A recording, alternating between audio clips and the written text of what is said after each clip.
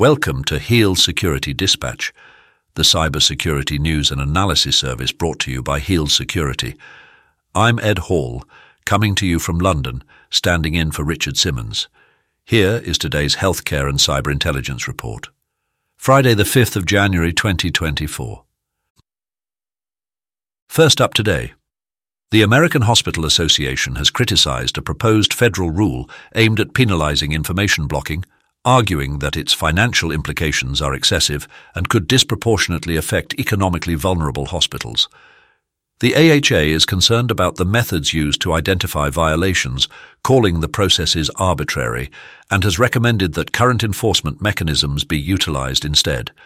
They are urging the Centers for Medicare and Medicaid Services and the Office of the National Coordinator for Health Information Technology to ensure accuracy in their financial impact assessments and to provide clarity in the formulas used for determining penalties.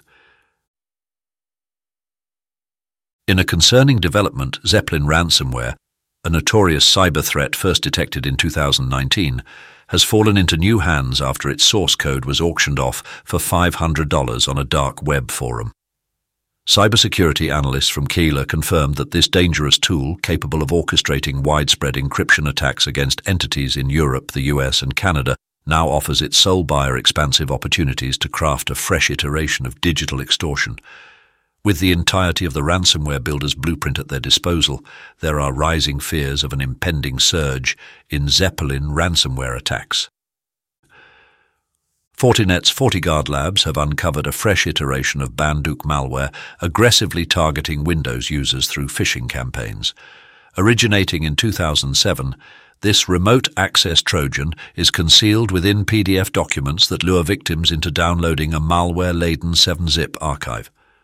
Once triggered, Banduke manipulates the Windows registry and establishes contact with its command and control server, posing a significant threat to system security. An unexpected twist of events unfolded as Orrick, Harrington & Sutcliffe, an international law firm renowned for its prowess in handling cyber attack cases, fell victim to a major data breach. This incident resulted in the exposure of personal information belonging to over 637,000 individuals. The leaked data includes critical details such as medical treatment records, insurance information, and social security numbers. Among the affected clients are iMed Vision Care and Delta Dental. This breach of cybersecurity represents a serious blow to the law firm's reputation and the trust placed in them by their clients. In the aftermath of a data breach affecting nearly 7 million users, genetic testing company 23andMe faces sharp criticism for its response, as victims are represented by attorney Hassan Zavary in a class action lawsuit. Zavary accused 23andMe of shamelessly blaming the victims, as revealed in a contentious letter exchange. The dispute underscores the growing legal tensions between data privacy, breach victims, and the companies they entrust with their sensitive information.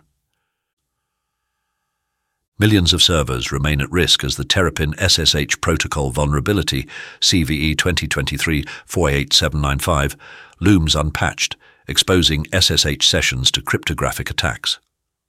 Despite over 11 million detected vulnerable IP addresses worldwide, many systems still haven't implemented fixes, rendering widespread network implementations susceptible. With the potential for targeted attacks, the situation underscores the urgency for administrators to update their encryption practices, especially given the popularity of affected cipher modes. The healthcare IT company Welltok has revealed that a data breach at its MoveIt data facility now affects an additional 1,900,870 individuals, bringing the total to approximately 4 million. This breach exposed sensitive personal information, heightening concerns about privacy and data security in healthcare. Welltok is investigating and has started notifying the impacted individuals about this significant cyber incident. In a cyber-ironic turn of events, Mandiant, a cybersecurity firm acquired by Google, became the victim of a security breach when its social media account on the platform X was hijacked to peddle a cryptocurrency scam. The breach put Mandiant in an embarrassing spotlight, highlighting that even cybersecurity experts are not immune to digital threats. After a strenuous effort lasting several hours, Mandiant reclaimed control of their account, yet has remained silent on the specifics of how the hijackers bypassed their defenses. A North Korean state-sponsored group known as TA-444 has unleashed a novel malware attack on macOS users named Spectral Blur. Cybersecurity researcher Greg Lesniewicz reports that this backdoor malware possesses versatile capabilities driven by server commands. It appears TA-444, notorious for its affiliation with the Lazarus Group, is strategically ramping up its focus on infiltrating macOS systems. A striking 75% of consumers are prepared to walk away from brands that face cybersecurity issues, highlighting the severe consequences of data breaches on customer trust. Businesses are now under greater scrutiny to ensure robust cybersecurity practices. The report serves as a stark reminder that not only do data breaches compromise sensitive information, but they also significantly erode consumer confidence and can lead to substantial loss of clientele. That concludes this edition of Heal Security Dispatch. Have a fantastic weekend, and don't forget to return for more updates next week. Remember to subscribe and stay connected with us at healsecurity.com.